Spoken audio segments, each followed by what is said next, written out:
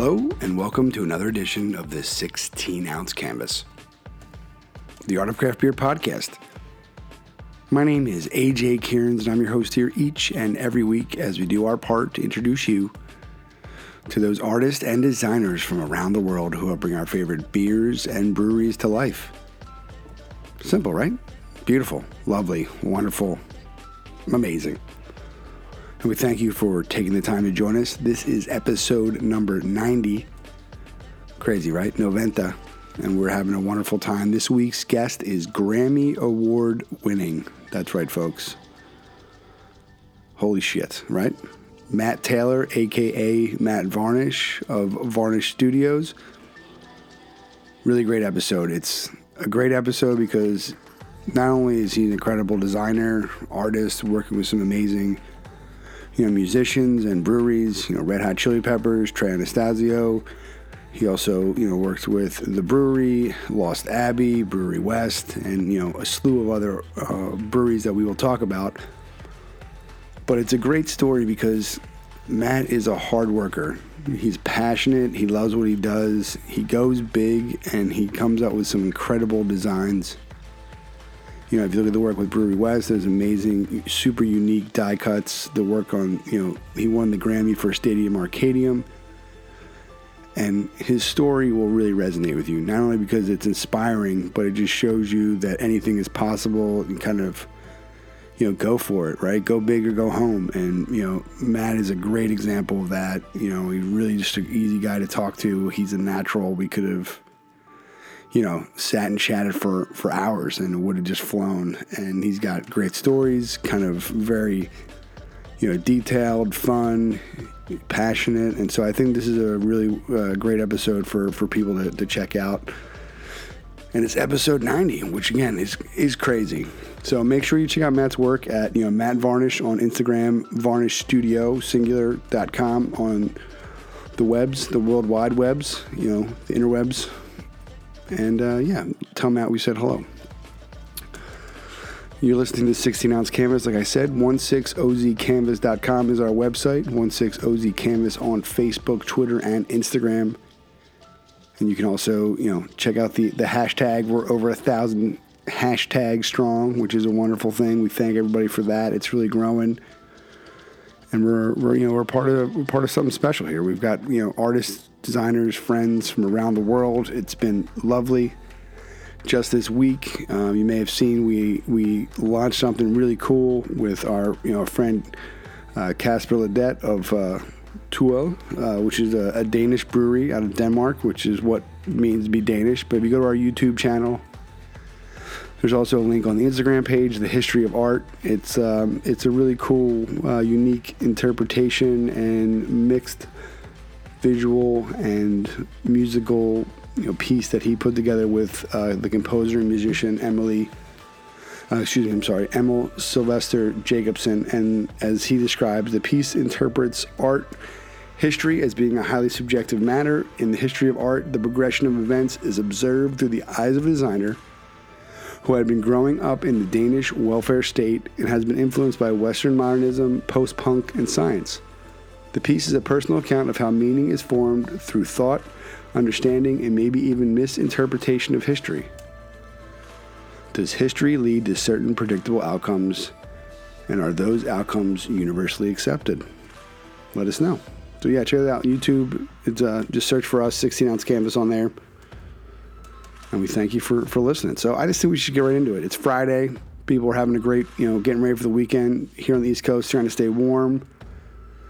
Out there in Cali, probably in shorts, bastards, and rocking the flips. I know my boy Dom down at Beer Culture down there in Florida. We regularly check in, and he's always rocking the flops and, just kicking it in the shorts. And so much love to the Beer Culture. If you haven't checked them out, please do. Give them some love. They're really shaking things up, really impassioned and dedicated. And Dom's got a book coming out early next year, so look for that. We'll definitely be previewing that and getting some copies that we can get into your hands. So much love. And you're listening to 16-ounce canvas, episode number 90, Noventa. right here, 16OZ canvas. Not the 12 or 14, not the 22, but we are the 16-ounce canvas. Often replicated. never duplicated. But imitation is the sincerest form of flattery. So keep at it, folks. Here we go. Hello, and welcome to another edition of the 16-ounce Canvas, the Art of Craft Beer podcast. Very excited to have with us today, checking in right outside of Denver, Mr. Matt Varnish, the founding member, the creative force behind Varnish Studios. VarnishStudio.com is the website. But thanks so much, Matt, for taking the time to join us. We kind of, we came to learn of Matt through his work with, Brouwerij West, but to say that was his only, dip in the space would be kind of extremely limiting. If you go to his website, you can see such a really just a vast portfolio from, obviously we get a lot of connections to our, Phish guys. So the work he did with Trey, he's even done work with the Bruery. We're big Black Tuesday fans, Talib Kweli, 30 Seconds to Mars, My Chemical Romance. I mean, it's pretty impressive to say the least. So really excited to have you be a part of the project, Matt, and thanks for making the time. Thanks for having me. Yeah, excellent. So Matt, you can follow along with him also on the Instagram. It's kind of fun to see. It's a good mix of kind of life, art, business, and pretty much every family and everything in between. So there's a good energy to you. You don't take yourself too seriously, and work hard, play hard. So I really dig on that. Well, thanks. I appreciate that, because sometimes I think, oh man, my Instagram is a sloppy mess of things. But if it entertains people, then that's fine. Yeah. Well, I think that especially when you're your own boss, right? Like it's hard to. You're never really off in a way, right? You're always creating and working, and then you show the reasons that we all work hard is our family. So I always love that. I mean, I think that everyone makes their own choice and has a theme for their Instagram, and I always, as a father of two, I always applaud, a little glimpse into stuff. I think it helps keeps me sane and laughing and kind of, especially around the holidays. I don't know. I think it's just I'm on board. I can't speak for the your other thousands of followers, but I definitely I'm a fan. Well, thanks so much. Appreciate that. My two boys are definitely a big motivator. I got all these guys needing to be fed, and yeah, right. Yeah, right. When the grocery bills start racking up because their appetites get bigger and bigger, you're like, oh shit, I got to work a little harder today. Yeah. Oh yeah. I mean, I got a 12-year-old now. It's kind of blowing my mind. Yeah, right. And we keep staying young and invigorated, so it works out well. Yeah. So like I said before, your portfolio is pretty great. I mean, I'm a big music guy. That's kind of where I got my start, as I was telling you before. So music is probably one of the most important things for our family. So, but I would just kind of, what's the Matt Varnish story? Like, how did you get yourself into? How'd you get yourself into, doing this and, music? And, I know it's kind of a very vague question, but that's why I love it. Cause I just kind of sit back and you even do work with World of Warcraft, dude. Like my brother-in-law is going to geek out. We had a very big WoW period in our life. And so it was, lost many, many hours of sleep playing that, but that was pre-kids though. So I haven't played in a while. Yeah, probably best. Well, okay. So my creative journey or story is actually pretty, all over the map, but I feel I've been super blessed and fortunate. And then also I don't know, I think it was just in my DNA. I just kind of have this like season opportunity, even if it seems wacky kind of thing. And it all began. So I'm from the Midwest. I like grew up outside of Chicago in Arlington Heights. And then when I was 13, I moved to Columbia, Missouri, which is where my dad is from. And so I stayed there and then went to the University of Missouri there. And so I was always like a creative guy. And I kind of thought photography would be my thing in college. And our art school was not really well funded. I enjoyed it, but I could tell right away, like if you went to like a student conference or something that, we kind of didn't have all the resources that others did. And so I think it was, I don't know, in my second year, maybe, I kind of have to tell on myself here. I actually had a 6-year undergrad because I was a little not so focused, and time off and half class loads and stuff like that. But anyway, so I took a graphic design class, and it sounds like corny, but basically the whole world kind of opened up in front of my eyes. Like I didn't know, my dad was a pilot. My mom was just, like a mom. And so the creative stuff really wasn't, it was just me and my family. So, but when I took this design class, the whole world just like exploded. And like, I had this language for stuff that I'd noticed all my life, like serifs and sans serifs. And it was kind of amazing. So basically, if you fast forward a little bit, I really threw myself into that. I realized that, we didn't have all the other resources that some of the art schools had. And I just didn't want to let that be an excuse. So I worked really hard. And one of my professors, my last year, I was the president of the graphic design club. We called it Imprint, which was basically just a drinking club, but I was the president nonetheless. And I got some funding from the student union. One of my professors had lived in Los Angeles and knew another creative guy. His name was Tim Stedman. He was an art director at MCA Records, but he taught on the side, and that's how they knew each other. She told me about him. I got the money. We flew him out, and basically that was my first like little glimpse of an opportunity, and I seized upon it like crazy. At the time I worked at a restaurant, so I asked the restaurant to cater and blew out all the stops for it. We had a senior art show, and we made it really nice for him and all this stuff. And he did a portfolio review, and then after he left, I kept on him and emails and stuff like that. And then it was basically. Let's see, I think I was about to graduate, like a few months before I was about to graduate. He emailed me and said, we have 2 design positions that are going to come open at MCA Records. And, we're not going to fly you out here, but if you can get out here, we'll interview you. And so I got a plane ticket. I got out there and basically had a job. Like, I think it was like a month or a few weeks before I actually graduated. They offered me the job. So it was really awesome. And so this was in 1999. And so I was 25, and packed up my car and put my stereo in it, my dog in it, my clothes, and I moved out to Los Angeles. And then that was my crack into the music industry. And so I worked at MCA Records for a couple of years, and I was basically a design scrub. And I'm not even joking when I say, like, my first things that I was doing was putting the stickers on the CDs that said like includes the hit, and as funny as this sounds, but like I kind of have Blink 182 to thank for all of this, because that was MCA had those guys. It was Enema of the State, and that thing was just so freaking hot and just selling like crazy that they needed some support. And so next thing I know, I was doing the stickers, and then I'd do like some like random European single or something where I was just rehashing somebody else's art. But yeah, so that's really where I got my start in the music industry. And then from there, I sort of moved around quite a bit. One of the art directors named Kenny Gravelis, he left after, he had been there for a while, but after my second year, he left, started Gravelis Inc., and then asked me to come work for him. And I was his first employee. And he is like my mentor. Like he is amazing and has a fantastic studio that everybody should check out, gravelisinc.com. But he's super into the movie poster stuff now and does really amazing work. But I worked for him for a couple of years, and then I thought maybe I would try to be a freelancer, because I always kind of had that independent spirit.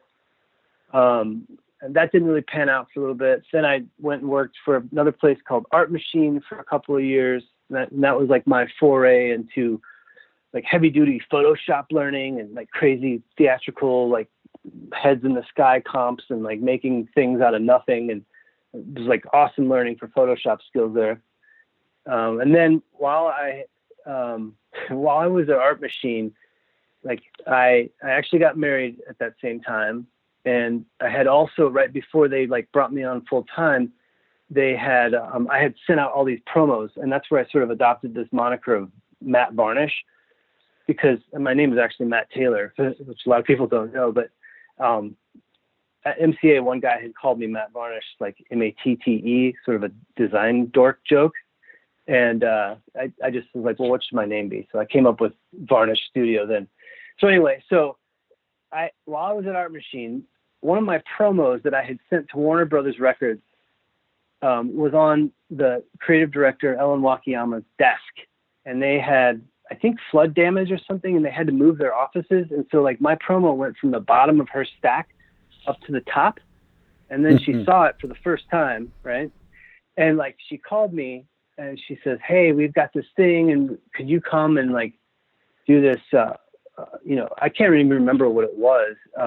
She wanted me to like go art direct a photo shoot, and it was kind of funny because at the time I would have only called myself like a designer, So I noticed when I did these like 2-year jumps to job to job to job, you kind of have this interesting thing that happens where it's like, okay, I've got a blank slate where no one really knows what I can or can't do, and you can kind of like up your game a little bit to everybody each time. Like, oh, I'm an art director now, So anyway, so I couldn't do that because I just accepted this full-time position at Art Machine, and it was like the first like paid salary gig I had in a while, and so what I did, and it was crazy, and I can't do this now. I'm 44, but like I said, okay, I can't do that, but I can do this. And I started working on the OC soundtracks from that TV show, and I would moonlight. So, and at the time I lived in Culver City, and I could ride my bike to work and ride my bike home at lunch, and from Art Machine. And so like I would like go outside, and like someone would call me from the record label, and I'd go outside and take a call like for revisions or something, and then at lunch I'd run home and like do that and send it back out and come back and do my Art Machine work, and then at night I'd go home and like work on albums and stuff, because that's really what I wanted to do. It was like I loved the Art Machine job, but I wanted to be in the music industry. And so anyway, after I did that for a long time, it seems like a long time, I don't know, maybe it was 6 or 8 months, but it was a lot of hard work and long hours. Warner Brothers was like, okay, guess what? We have an art director position. You can come here if you'd like. And then I was like, done.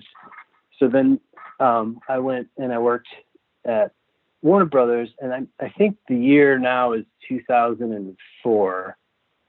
I want to say, I think that's right. Anyway, so so then I did that for a while, and then that's when things just really turned the corner for me. And that's when because I was now an art director, and I worked on My Chemical Romance, and I did a Smashing Pumpkins album, and then I got the Big Daddy, which was for the first time ever, the Red Hot Chili Peppers wanted to take their artwork in-house, meaning at the record label, and my boss handed me that job, and that was I could spend 3 podcasts talking about that experience because that was insane. But anyway, and then that led to me winning a Grammy for Best Art Direction of a special edition box set of the Chili Peppers. And so that's when I really felt like, okay, this is what it's about for me, like packaging, like coming up with original packaging. I loved it. And then I was validated. That was the 2006 Grammys, and then I was validated the next year, 2007.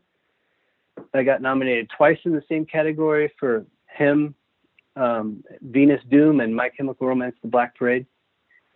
And I guess the part I skipped at that point was when I got nominated, I was like, I'm gonna quit. I decided that, and this doesn't make any sense when I retell the story, but it's like I was going to have my first son, and I was sick of being a commuter from the west side of LA to Burbank, the 10 to the 405 to the 101 to the 134. It's like, shoot me in the face, please, every single day, And so I just was like, I don't want to be a dad that's never around. I'm just going to hang it up from there. I'm going to work from home. And then that's when Varnish Studio officially started. It was August of 2006. My son was born in November of 2006. And then that January, I won the Grammy for the Chili Peppers. So that wasn't totally chronological, but that's the whole genesis of Varnish Studio. So I've been doing my own thing for 12 years now. Fuck yeah, dude. I mean, any story that starts with I decided to go on my own after I won a Grammy is pretty incredible, right? I mean, I think that's just great. Yeah, I think that what I love is, because we were talking before, The fact that you had a side hustle that was Warner Brother Records that you were like secretly doing on the side was A, insane, and B, amazing that you made that work. That, you know, I think, I don't know, especially when you don't have kids, you know, that which doesn't kill us, makes us stronger. I mean, and that just really just shows your work ethic. Also shows how, you know, tuned in you are to your craft, that you're able to, you know, bang out that stuff and, you know, really maximize your time and get what you really wanted to do, which is, you know, where you are. I mean, I know the culmination of everything was to be on a random podcast, so I think that really just kind of you should really, you can really quit at this point. I mean, I think you really should just, this is the cherry. Yeah, this is really it. I mean, not working with the Chili Peppers or anything like that, and which is amazing, folks. Which I like about your website too. It has like the classic block photos of kind of the teaser image or the, you know, and then you dive in and there's really you know, it's fitting that a layout specialist like yourself has the awesome layout. And you can see the Stadium Arcadium, you know, Red Hot Chili Peppers, you know, set, which is pretty great. Yeah, well, and listen, again, you're kind of like making me glow here because to me, my website is old and I freaking want to get a new one going, but I can't find any time to do it. So. Yeah, but that dude, yeah, Matt, we get that all the time. Like, that's like, if I could take like common things from everybody, there was like, my website's so out of date. It's like, no, because you're busy and you're working. Like, you know, that's really what it comes down to. And I think that's just the reality of things, is that folks, you know, or you're busy with actual clients and your website will never be up to date as you want it to be. And so that's, you know, that's how I look at it. The bad joke we use is if it said it was, you know, updated, you know, the weekly. If every time I check back you had another update for it, I would say you probably need to spend a little more time on the business development front and not the website front. So totally. Now, were you a music guy? Like, did you play music, or just maybe you just like me and just music was kind of just part of who you were? You know, how did you kind of make that decision? Yeah, so it's a super interesting thing. My dad, like I mentioned, was a pilot, but he has a very unique hobby, and he collects and rebuilds player pianos. So I grew up with literally like anywhere between 4 and 6 grand pianos in the house, and with the rolls that play the music.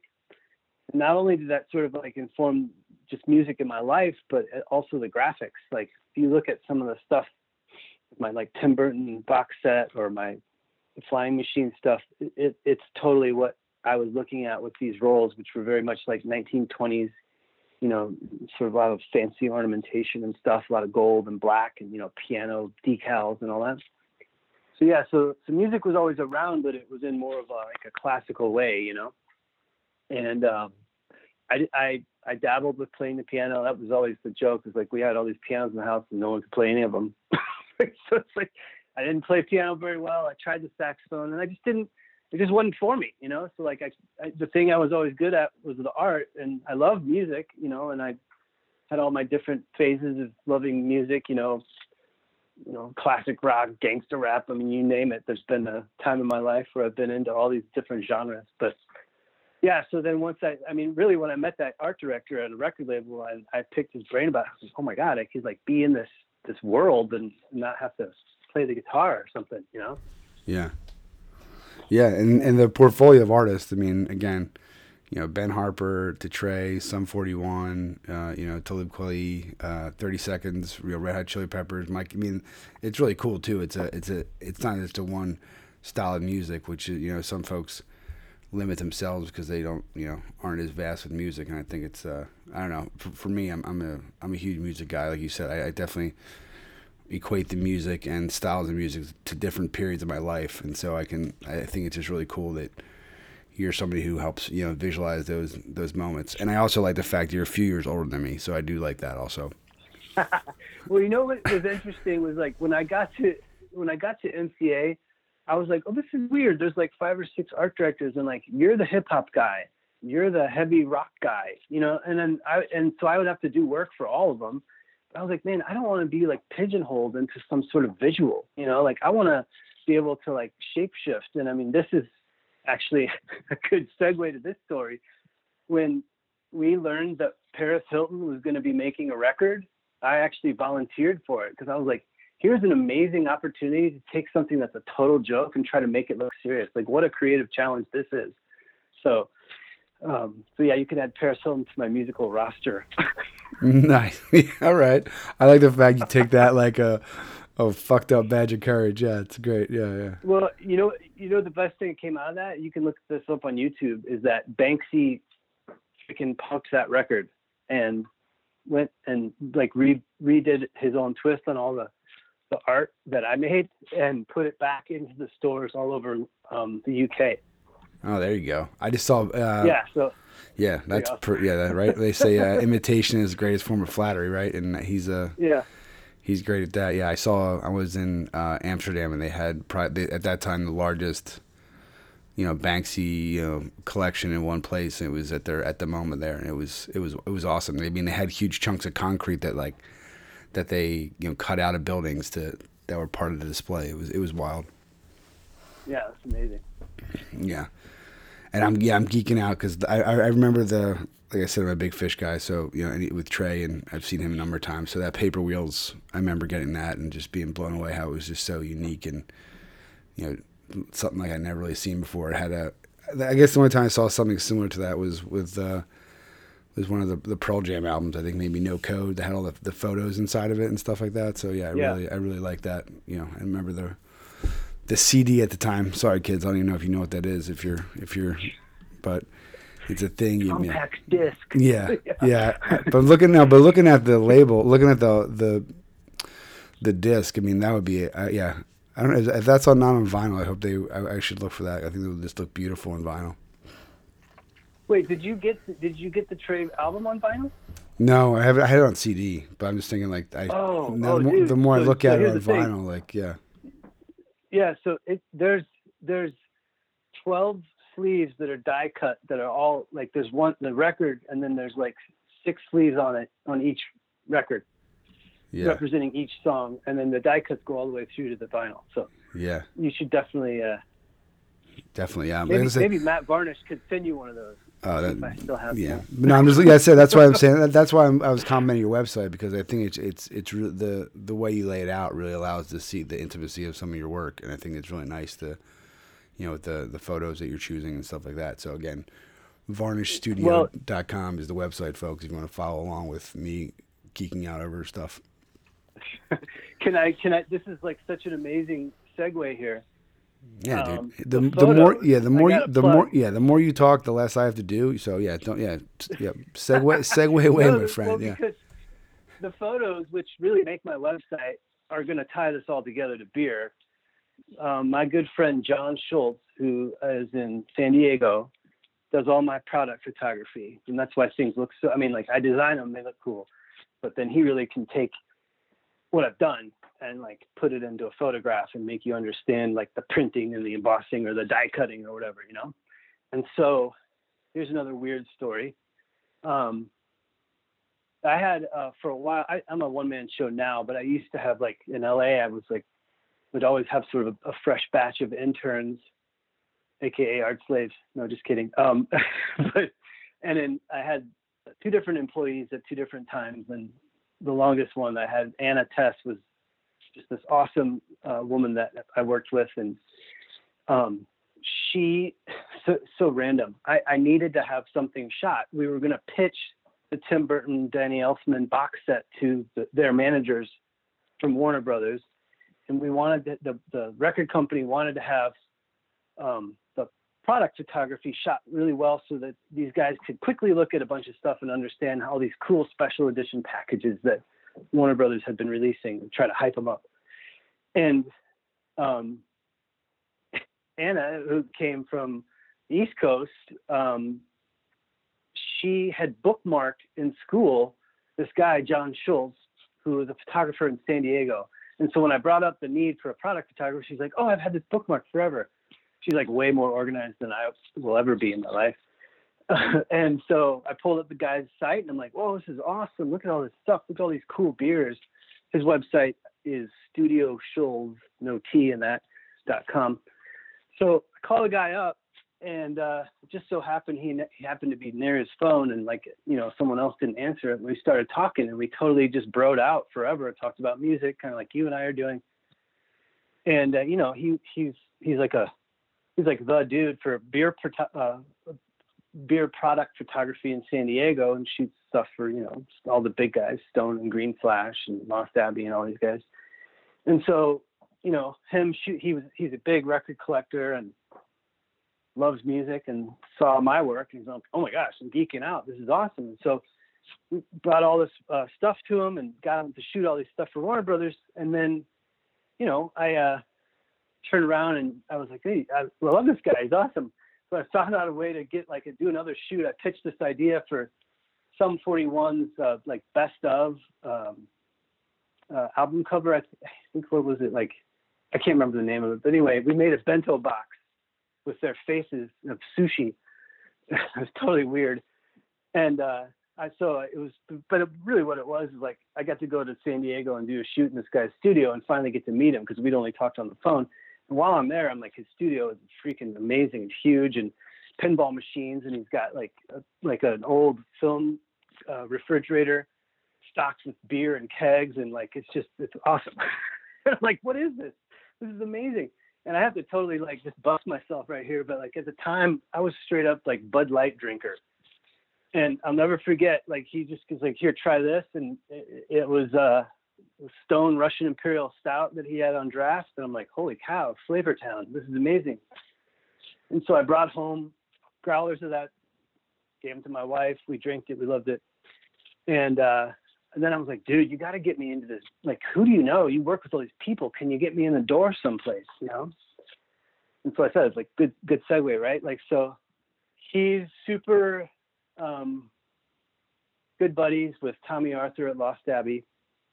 And I can't remember exactly how it all went down, but basically I got my toe in the door because I got to go there, meet and talk with them, and like, hey, let me design some t-shirts for you. I make t-shirts for bands and stuff. Let me do this for you. So that was the very first thing I ever did for beer, was a series of t-shirts for the Lost Abbey. And then that went super well, and I vibed pretty well with Tommy and really enjoyed hanging out at the brewery, a cool brewery to be at, and just like, you know, like the culture and everything.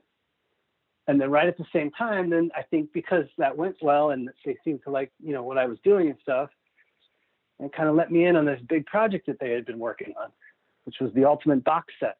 And so just started to pitch some ideas, again, sort of using John Scholes as my liaison and stuff. And we came up with this wacky idea that we'll put a 12-pack of 375 milliliter bottles inside of a roadie case, because they were basing all of their beers off of, you know, rock tracks like Highway to Hell and all that stuff. So there was going to be these 12 tracks inside of this roadie case. And then through all my special packaging that I've been doing, you know, these guys know where to get like cartons and, you know, cage and cork stuff and bottles, but like this is way out of their, you know, wheelhouse. And I'm like, well, I know how to get this produced. And so I actually designed all that stuff.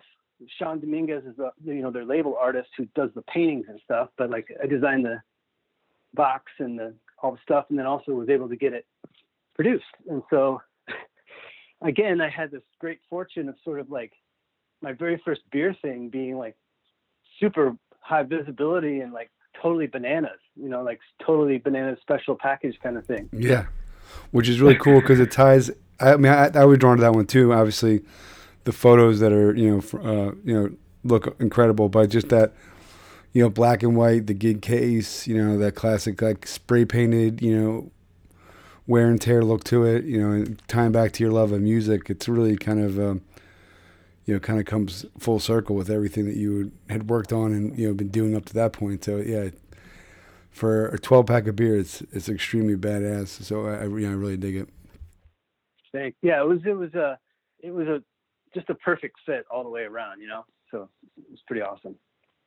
Yeah, go big. Yeah, you don't seem to do anything kind of small. So yeah, it's like, you know, go big. That and Paris Hilton. Yeah, so we good. Yeah. Right.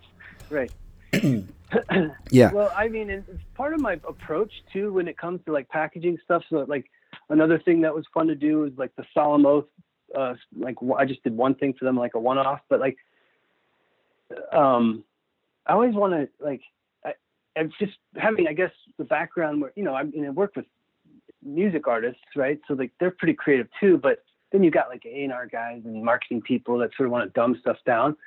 So I quickly learned, it's like, shoot for the, like, above the moon. So when you get ratcheted down, you might hit the moon. You know what I mean? So a lot of times when I'm pitching ideas, like sometimes I'm like, oh shit, I got to figure out how it's actually going to get made.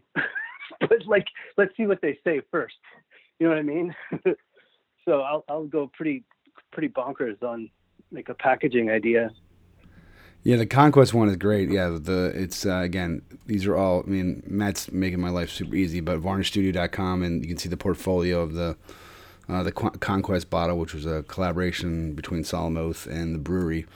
But it's just kind of has a very old sort of like scripture, writings to it with the gold cover, and it's got a beautiful wax to it. So it's really simple but really elegant because it's got a lot of depth, with the lettering and also the layers to the print on it. It looks like it's taken from from an old secret book you'd find a treasure map in, and I think that's probably was that how it was cased too? Was it almost look like a book, the box for that? Yeah, so it comes in like a Scotch cylinder. You know what I mean? Yeah. And you hit the nail on the head. The series was they were doing these. I think this was the third that they had done, but they were like the Horsemen of the Apocalypse, And so this one was like the white horse, hence the white wax.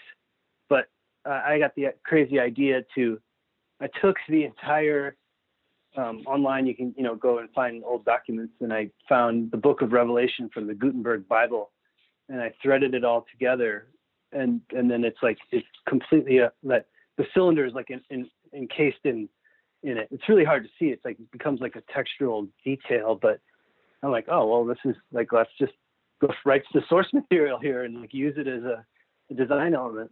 So it's all like sort of enshrined around it. It's supposed to look like some ancient tome, that you found and blew the dust off of, and there's a bottle inside. I vibe it. I feel it. Yeah, that's what I was going for. Like a little Indiana Jones-esque right there. Yeah. Yeah. It's awesome. Yeah. Now you work with Roadhouse Brewing. You work with Coda Brewing. Like I said before, the Bruery. We came to learn of you through Brouwerij West. So I see you do a lot of work with them also. Is that what's your role there? I know you've done a label or two for them, but you also kind of curate other really amazing artists from around the world. Yeah, so they that's another like one of these interesting like chains of things happening. But at the LA Beer Fest in 2012, which was at Union Station, I was walking around in one of my freshly designed Lost Abbey t-shirts, and I met Brian Mercer, who at the time was a gypsy brewer. And he liked my shirt. We started talking, and so I've actually like been talking with him at different levels of like, hey, can I do something? Like, can we work together, kind of thing. And he has this super interesting like sort of anti-brand approach to things that at the very beginning was very hard for me to understand as a designer. It's like, well, how will people know what you are about if you're having different art and different graphics every single time? So anyway, he, like go through the years, he's doing his thing, and he had one location that he almost got, and then they found their home in San Pedro. And I actually took a trip from San Diego up to Santa Barbara with John Scholes and Luke from Coda Brewing, and we stopped in and saw his brewery right when it was brand new, and kind of like, hey man, me again, because I hadn't done any official work for him yet. And then so we started to talk some more, and then we started to work on some labels. So his thing is like, he's the curator, so he's got an amazing eye for really cool art, and it's all been real organic. But the stuff that I would say is most visible now is like these super cool, like double wrap, multi-circle die cut labels and stuff. But we started just by making 4-inch round stickers on 16-ounce cans, and he he and I think work together so well because he's a push the limit guy, right? And so the 4-inch round became like, well, what if we like, you could die cut one, can you die cut a bunch? And like, yeah, check that out, And so I think it was Super Collider was the beer where we take this guy's really great. He's on Instagram too, Matt Mills. Actually, I'm not sure of his handle, but so his art was on that, and that's where we, I think, had about 9 or 10 different die cuts that, we were like, okay, here's the circumference of the can. Let's just put the die cuts on there, like where it goes around. And his whole thing was he wanted it to look like really like this beer is so fresh. We just took a bunch of rad stickers and slapped them on and put them in the store. It's not too slick. It's not like a can wrap, It's not like a super well-fitted rectangle or anything, And so that's how that sort of was born. And then we kept playing and pushing, and so what he'll do is he'll go, okay, here's the art. This is an artist here, here's the thing. And then we'll look at different formations of it. Excuse me. And, and then, so we just kept pushing and pushing. Like, can we do this? Can we do that? What happens if we, start putting stickers on top of stickers? What happens then, And so that's kind of how that all sort of was born. I just pulled up that guy's, it's Matt Mills art. He does really cool, abstract, colorful stuff that if you look at his Instagram page, you'll probably recognize some of the base art for the cans. So in that context, I'm sort of like, like I don't know what you call it, an art remixer, because Brian sort of tasked me with like, well, we want to honor these artists, but we also want to like be Brouwerij West, so it's not like we're just putting somebody's art on a can. We have to put our spin on it. And I think we've been really successful at sort of melding those two things, and we do it through these wild, multi-wrap die cuts. Yeah. This is like not, yeah, this is like logistically, how do those go on? They're done by hand? I actually can't talk about that too much. Fuck yeah, not cool. to be a jerk, but no, that's not new. No, I love that shit. I love when I for a while. Good. Yeah, no, that's cool. Yeah, good on you guys. No, I'm yeah. fine with that. That doesn't even bother me in the least. It just seems like okay. It's whatever. Don't worry. Yeah, I know because that's what I like about it. Like I'm not like I can't. The more I do this, I learn more. I've been to a few facilities, and I get to show. I kind of see, and I figured out how some folks do it with unique die cuts, and there's that like I can't figure out these. So I've never been to LA, so maybe I'll come and visit and check it out. But I have no idea how that's happening. So kudos to you guys. So yeah, I don't want to. It's a lot of like pushing different people to do things that they don't think you can do. Hell yeah, isn't that which has totally been the name of my game. So it's a perfect fit, Yeah, right. You're the king of that. Yeah, yeah. Because I even because the one artist I really been following a lot is Nitros. His murals and stuff with like the reconstructing of like kind of like the tiers of the body and like skeleton. Yeah, and just some of the work I've seen him do is. There's a great video of him doing a huge mural, I think in like Germany. Yeah, so that's that's another nod to to what they're doing over there. It's just they're pretty amazing artists that are being a part of it, and just what we're doing here. So and I think it's a big tip of the cap to you that they trust that you're gonna bring a unique you're saying like a remix or the box set of it, right? You're bringing a unique spin, and you're helping it bring to life without just slapping a wrap of just the image around, which again, the base images are amazing in and of itself. So that would just be fine. But I think that to push the boundaries, I can't think of anybody. The closest company that does really unique die cuts is on our coast is Burlington Beer Company. But I think what you guys are doing with the circles and kind of the floating is, I can't think of anybody else doing anything like that. So keep that shit on lock. Yeah, thanks, man. It's a lot of fun, and it's actually like it's a pretty interesting brain exercise too, because you have to think not only in 3 dimensions but then like layered 3 dimensions. Yeah. Yeah. So you must. Yeah. My wife will walk by and I'm just sitting there staring at my screen, like scratching my chin. I'm like, trust me, I'm actually working on figuring out something very complex. Yeah, it's like head. Fucking. It's like crazy. Sorry, my language, but it's like crazy geometry meets like. Legos, and So I think I have a better idea now, but we'll talk offline.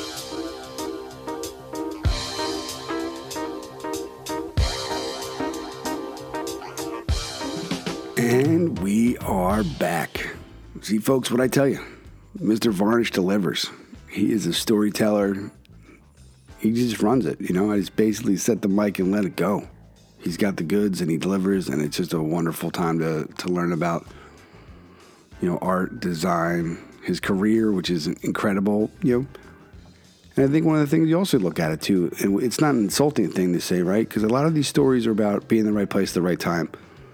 It's also a little bit of luck mixed with hard work, passion, and at the end of the day, you have to fucking deliver. You have to be good at what you do. You got to practice your craft. You have to be committed to it. You have to be creative, and it's not easy. We got advice for those people, on the up and coming. We got it for the, if you're impassioned and been doing it for a while. If you listen to this episode, you don't take something away, then I got nothing for you. This is definitely an inspiring one.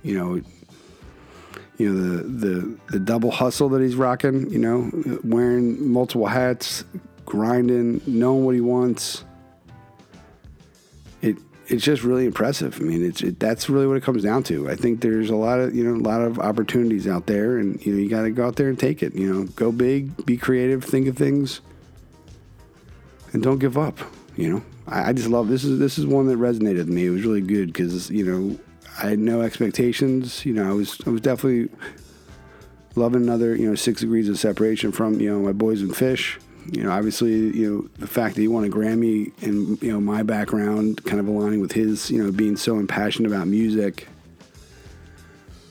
But he's a normal, humble dude. I mean, he's a Grammy Award winning, artist for the work with, Red Hot Chili Peppers, which is just an amazing mouthful to say. And he's loves being a dad. He loves his family, loves what he's doing. And he's a good dude. He's a really good dude who I look forward to hanging out with in the future in Colorado. And I just think that this is a great episode. I don't think they mean anything to people, but I love when we get to like another, 10 episodes, and so this is being episode 90. It's near the end of season 8. It really is just warm and fuzzy, loving it, and just really, again, appreciate everything that Matt did, being a part of this. It was great. VarnishStudio.com, Matt Varnish on Instagram. We got the 16-ounce canvas, and let's just get right back into it. This is a longer episode. Matt's got a lot to say, so let's listen. Enjoy. Part 2, Matt Varnish, episode 90, 16-ounce canvas.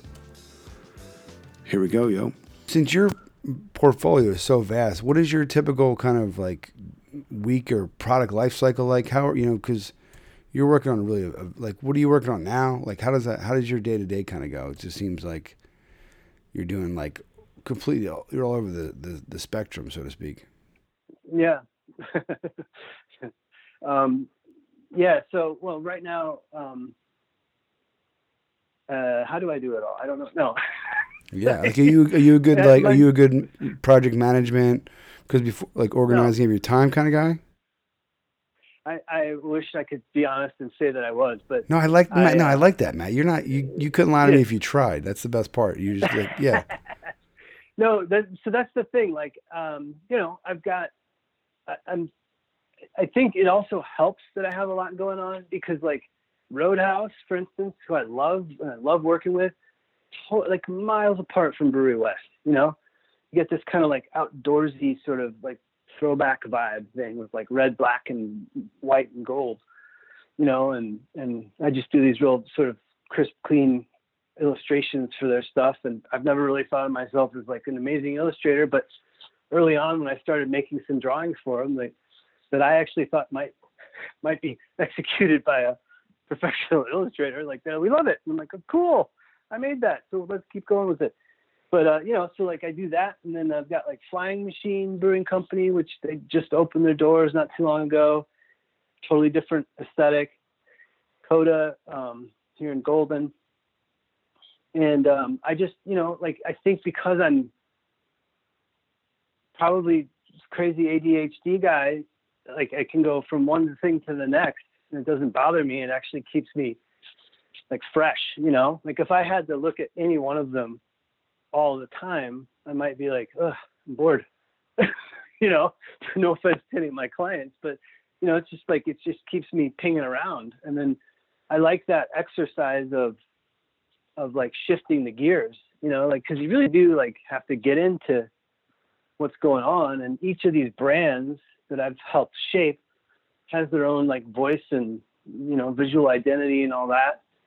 And, I like to sort of just like, that's why when I sent my crazy picture, I'm wearing all those hats, Yeah. you know? I was like, I'm not gonna lie to you, dude. I was like, what is it? I had no idea what to make of that. I was like, I don't know. I was like, so we asked for biopics with the guests so we can do those images, and we asked for me straight.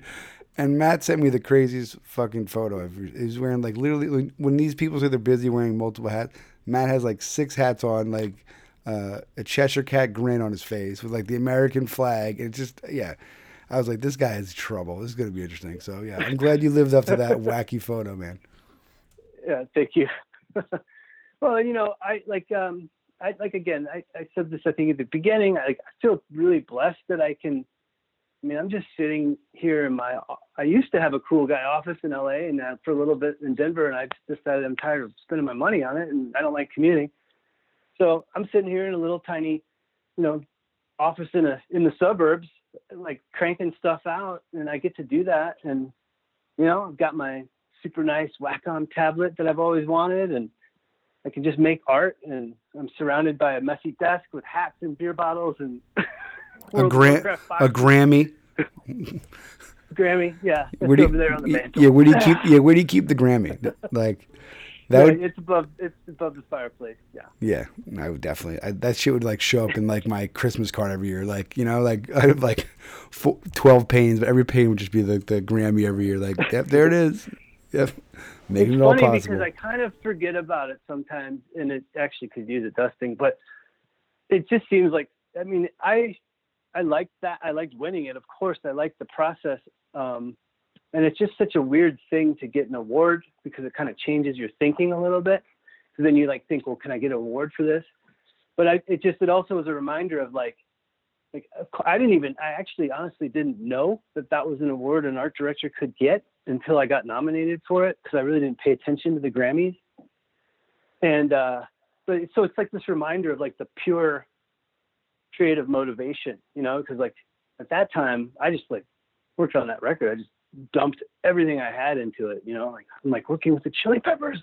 This is amazing, you know. And that's a good reminder. Like I should treat every project like that, you know. Yeah. Anyway, did you go? Like what now? Not to be insulted, yeah. Right? Are they? Is that the ones that they don't show on? Did they show that on TV? Did you get to be on TV? No, I'm the pre-award ceremony that is also coupled with things like best children's narration or best liner notes of a classical Civil War era album. Oh, good. You know. Oh yeah, that guy's awesome. Johan Jansen, he's great. Yeah. There's tons of awards that are handed out, and there's a pre-ceremony, and it's actually gotten a little bit more production value since I went to that one. Yeah, like you can stream it online and stuff. Yeah, that's what I thought. Yeah. Every year it would be kind of like they'd blip in like one or two and give it like, you know, they'd summarize a whole night in like 2 minutes, and then it got like more. Yeah. So that's incredible, man. That's such a great story. I mean, I think that's kind of what I like about your story is you're a grinder. You work really hard. You're passionate about what you do.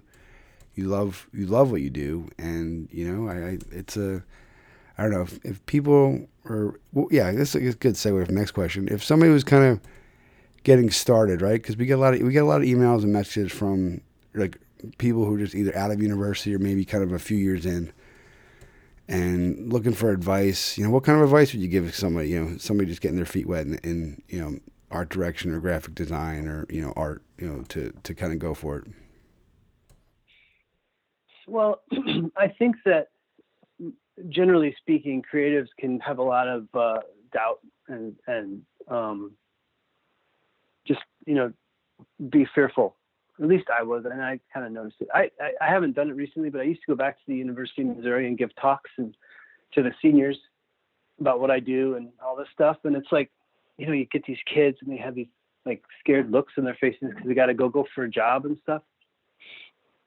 But like, I would, you know, I would, you just got to put yourself out there, you know, like those promos that I was sending out, or, you know, just making the call to the art director after he got done with the portfolio visit at, you know, in my school and stuff. It's like nothing risked, nothing gained, right? Like, you know, if so much of where I'm at is just because I sort of just like put my hand over my eyes and stepped over the cliff, you know, like, I think I can do this. Whoop, let's go try it, you know, like, and then of course, then this goes to the personal side, but then like, I think having that pressure of actually having to do it makes me really sort of good crazy on then executing stuff. So this isn't a succinct answer to the question, but no, there's no formula to life, and I think that's yeah.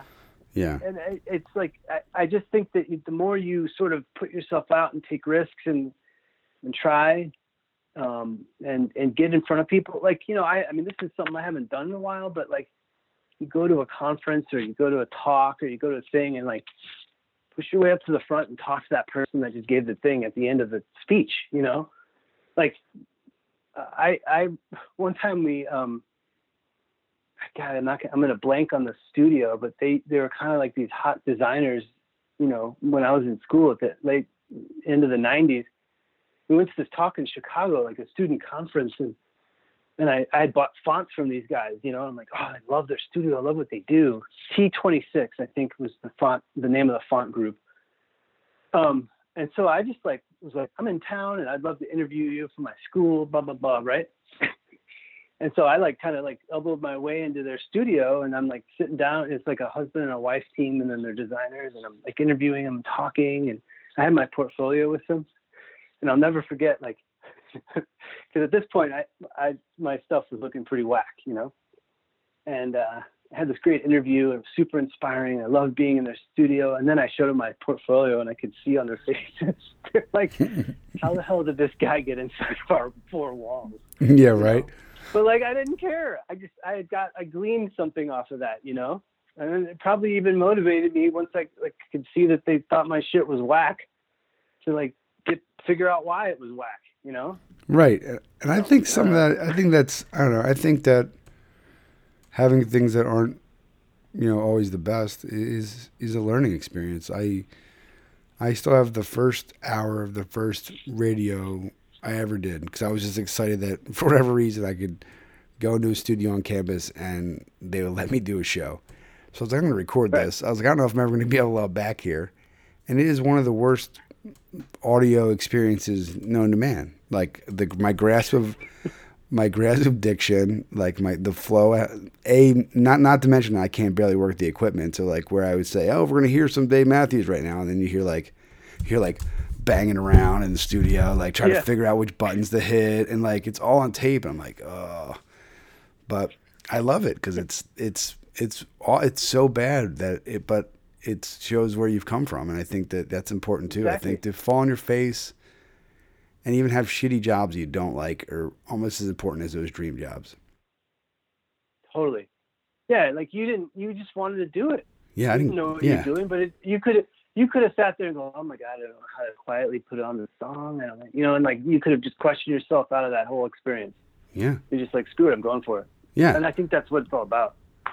I think sometimes you just put your chips down and believe in yourself. I mean, you're not going to, you know, I don't know, even the old sports analogy, you know, guys make it to the Hall of Fame when they hit 300. And if you do the math, that means 3 out of 10 times they were successful. Like, that's not really that great, you know?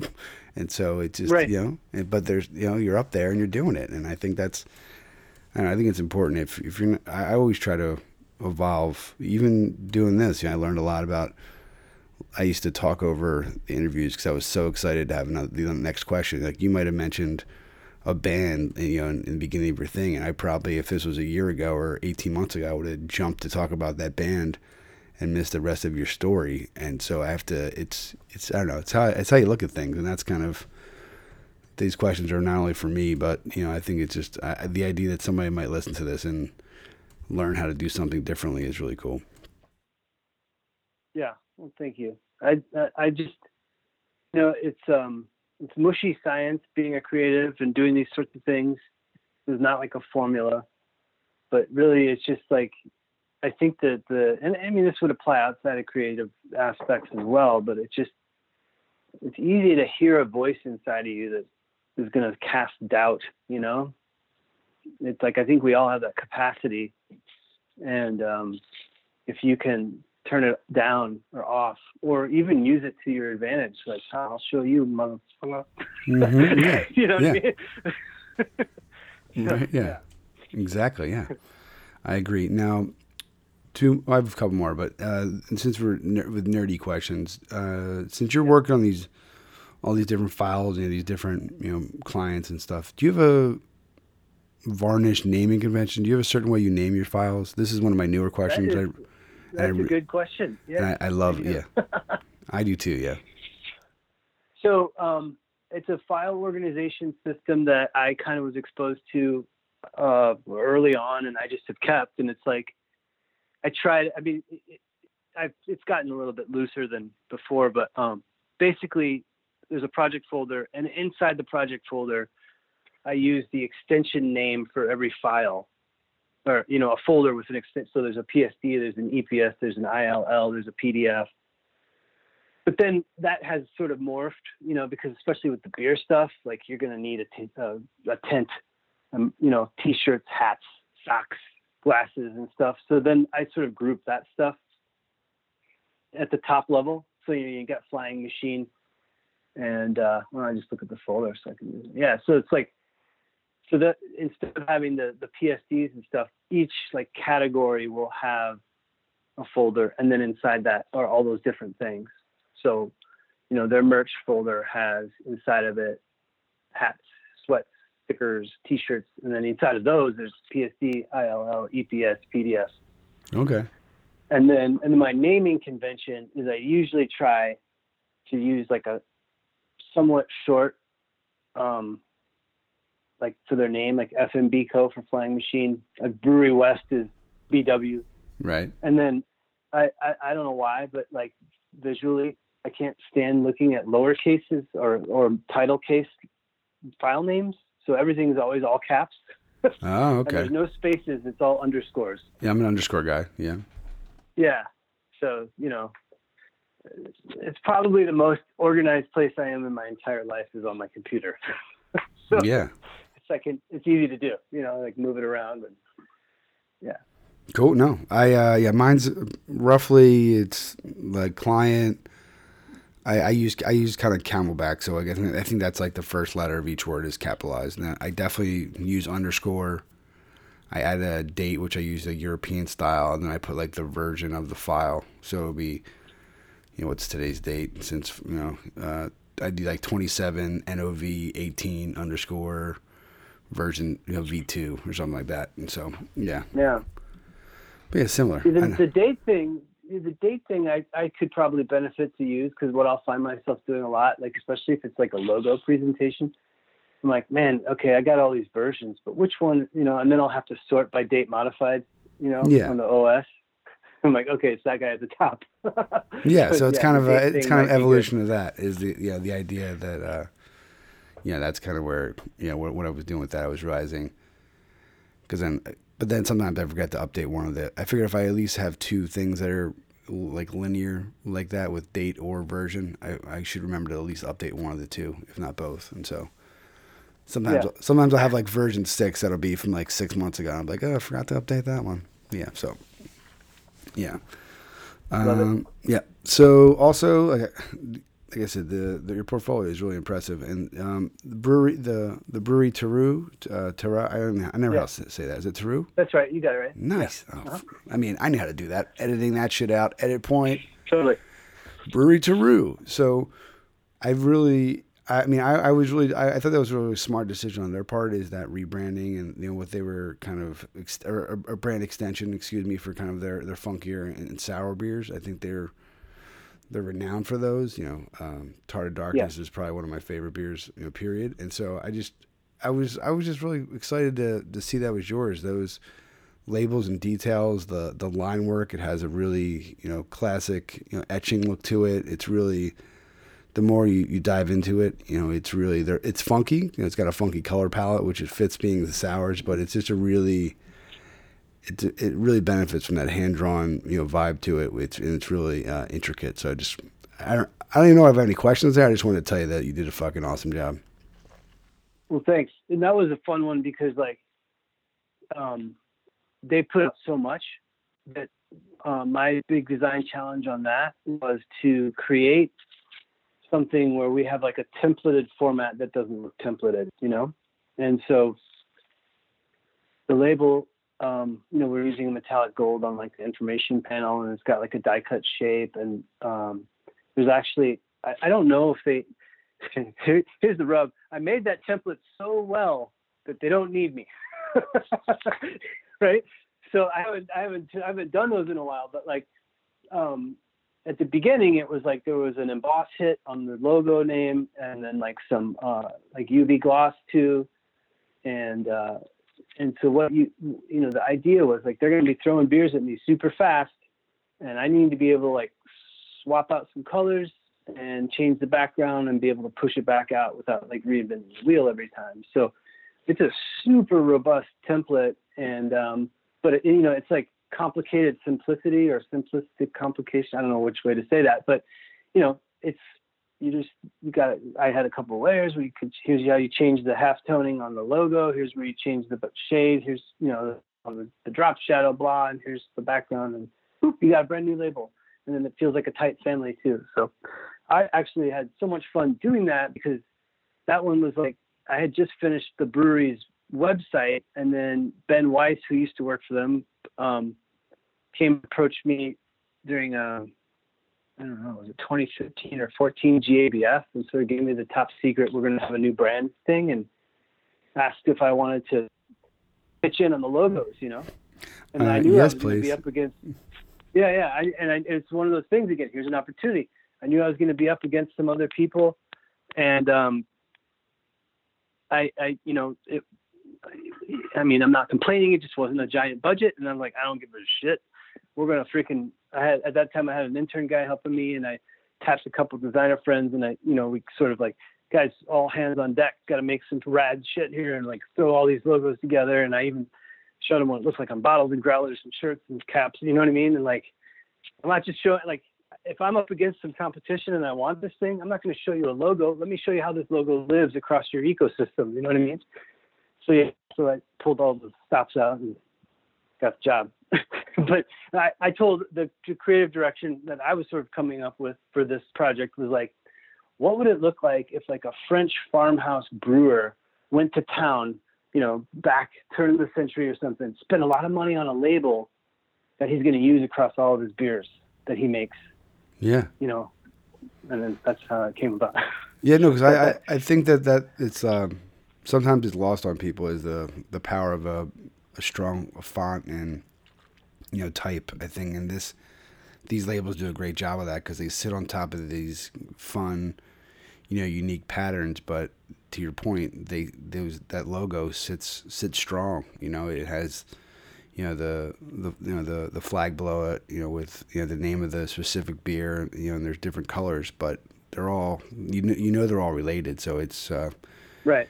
And I mean, it's just perfect. And also, again, for folks, when you're thinking, hey, I want to work on a label, there's other things you have to think about. How's the tap handle going to look? How's the coaster going to look? How's the keg ring going to look? How's the box or the packaging? And it's such a more dynamic process than just, okay, I'm going to make this, little, whatever dimensions are, we'll say, 12 by 8, whatever, logo or design, and then pass it off.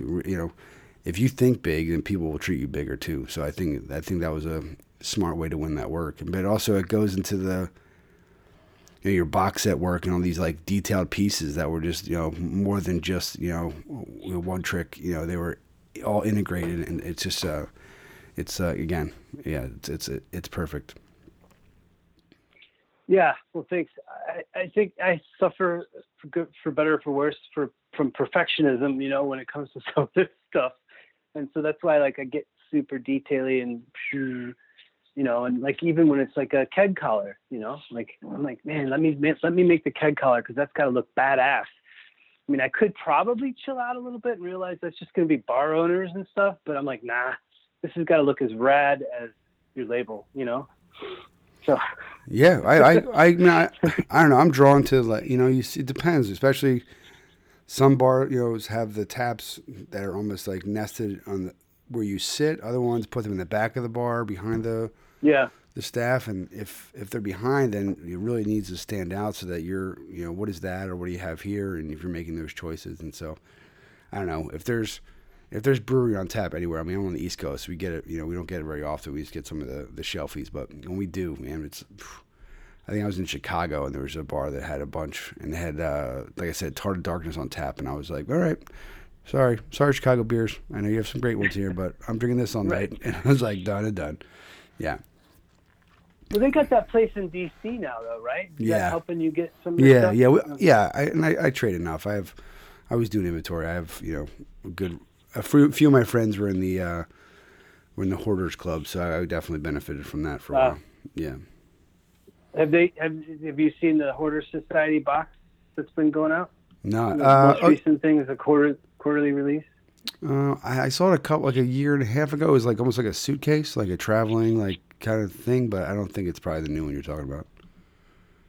I did the new one. It's pretty rad. It's some wacky beers. Pretty, I mean, I'm saying rad like beers, I mean, happy with my design, but the stuff they make is like so crazy. Yeah, Black Tuesday is is one of my jams, and so the fact that's like the base variant for a lot of these experimental beers has been pretty awesome. Yeah. So the last question is this is a cool one, especially for someone with your music background. As we talked about when we started my former life, I was a DJ. What type of, what music are you listening to, or, what's on the, Varnish playlist, even just recently, this is really a little self-serving, lets me, get turned on to new music. Obviously your portfolio is pretty music heavy, so I would just love to kind of know what, what's rocking over there at the studio. So, I have a little bit of a schizophrenic taste, but a lot of, actually probably 90% of my music listening is during work. So I work best when it's sort of like non-vocal stuff. I mean, I listen to a lot of like Explosions in the Sky and Album Leaf and This Will Destroy You, that sort of like post-rock kind of stuff, Mm-hmm. I used to, when I had a studio, I used to torture everyone on Fridays because I'm sort of a Steely Dan dork. Yeah. Like right about 3:00 on a Friday, but it's like Steely Dan Friday. And I sometimes will do that here, but it's just me, so it's not as fun. but yeah, what else? I also really love Odessa. Just like listen to their albums all the time. And I kind of will go on kicks. I mean, one of my heavy rotation any time of my life is going to be some Beastie Boys because that's me in high school, But and also I will get on like this kick where I'm like, I want to listen to all the Metric albums, which I don't know if I can totally explain why I do that. But it's just like if I put one on, I'll start to listen to a bunch of them. So I'm actually just looking at my Spotify to see what I've been doing recently. Looks like I was on, there's the Metric and some Rogue Wave albums. Okay. And a lot of This Will Destroy You recently. Yeah, I want to get the new Beastie Boys book. That looks pretty badass. I've been dropping heavy hints. Yeah, me heavy too. Hints for Christmas on that. So if you're listening to this and you're AJ or a Matt friend looking to get something, you know what's gonna happen, dude. We're gonna end up with like 6 copies of that, right? Yeah, it's gonna be Fine. Yeah, they were on one of the shows recently, like the night shows, and it was awesome. I saw them 94 Lollapalooza, and it changed my perception of live music forever. It's awesome, dude. Yeah, my fun story is that Check Your Head was released on my 18th birthday in 92. It was such a cool moment. Yeah, I remember that out. I was like, holy shit. I was like, what? Like, because I remember one of the first tapes I had was, I remember it was like a black party, and I think the local radio state, we got them to come, or somehow we had tapes. And So if people say, what's your first tapes? I mean, I got Bon Jovi and Beastie Boys the same day. So to be factually accurate, it's two. But I always the License to Ill, and even if you look at the new Eminem album, it's definitely an homage to the License to Ill Jet, which is cool. And I've seen the cover. Yeah, it's definitely That's I mean, the album is definitely not, but it's it's almost an exact replica of it, which I don't think the kids get. But anyway, right. I showed it to a buddy at work, and he was like, "What are you talking about?" I'm like, because he's like, "Oh, did you hear the new Kamikaze album?" And I'm like, "I love Eminem. I think he's great." I was like, "Oh, that's License to Ill. That's pretty cool." And they're like, "What is that?" I was like, "Oh." I was like, if you weren't already my friend, I would fucking totally question your existence here. But it's like, all right, that's good. Like when people show that, and you're like, oh, I already like you, so it's cool. But you're a fucking train wreck right now, yeah. Yeah, so that's definitely. But I remember that getting those tapes, and it was just like, holy crap. And then Check Your Head was like, they made that right turn, and it was amazing, yeah. Oh yeah. For sure. I mean, then you could say Paul's Boutique is high on my list. Yeah, exactly, right. Yeah. Then we could go all day doing this. So, all right, cool. So, all right, Matt. Well, you're a natural, my friend. It was very easy. I think we could probably do a 2-parter. I definitely, like I said, I have some next level ideas for the project. So maybe we'll talk about that, because I would definitely love to sit down with you, again in the future. Sure, man. It's been a pleasure. Yeah, dude, it was great. Like I said, you're natural. Your portfolio, your hard work is inspiring. I think people will really dig it, and like I look forward to seeing what you got next. And which of these, I think you need to get a wider angle lens for more. If you start wearing more hats, though, for those photos. But other than that, we'll be good. Right. But I'm still planning to come out to Colorado next year. So if we don't meet before then, I definitely would love to grab a beer, in 3D. Oh yeah, man, for sure. Cool. For sure. If you ever get out east, right. If you ever come out east for anything, I'm a quick train ride to New York City, so just let me know. Okay, you're in Connecticut, you said? Yeah, it's not very exciting. So that's why I just said I'm closer to New York City. Well, we're near New Haven. If you're a big like New Haven pizza kind of geek, it's pretty iconic up here. Nice. All right. Until next time, my friend.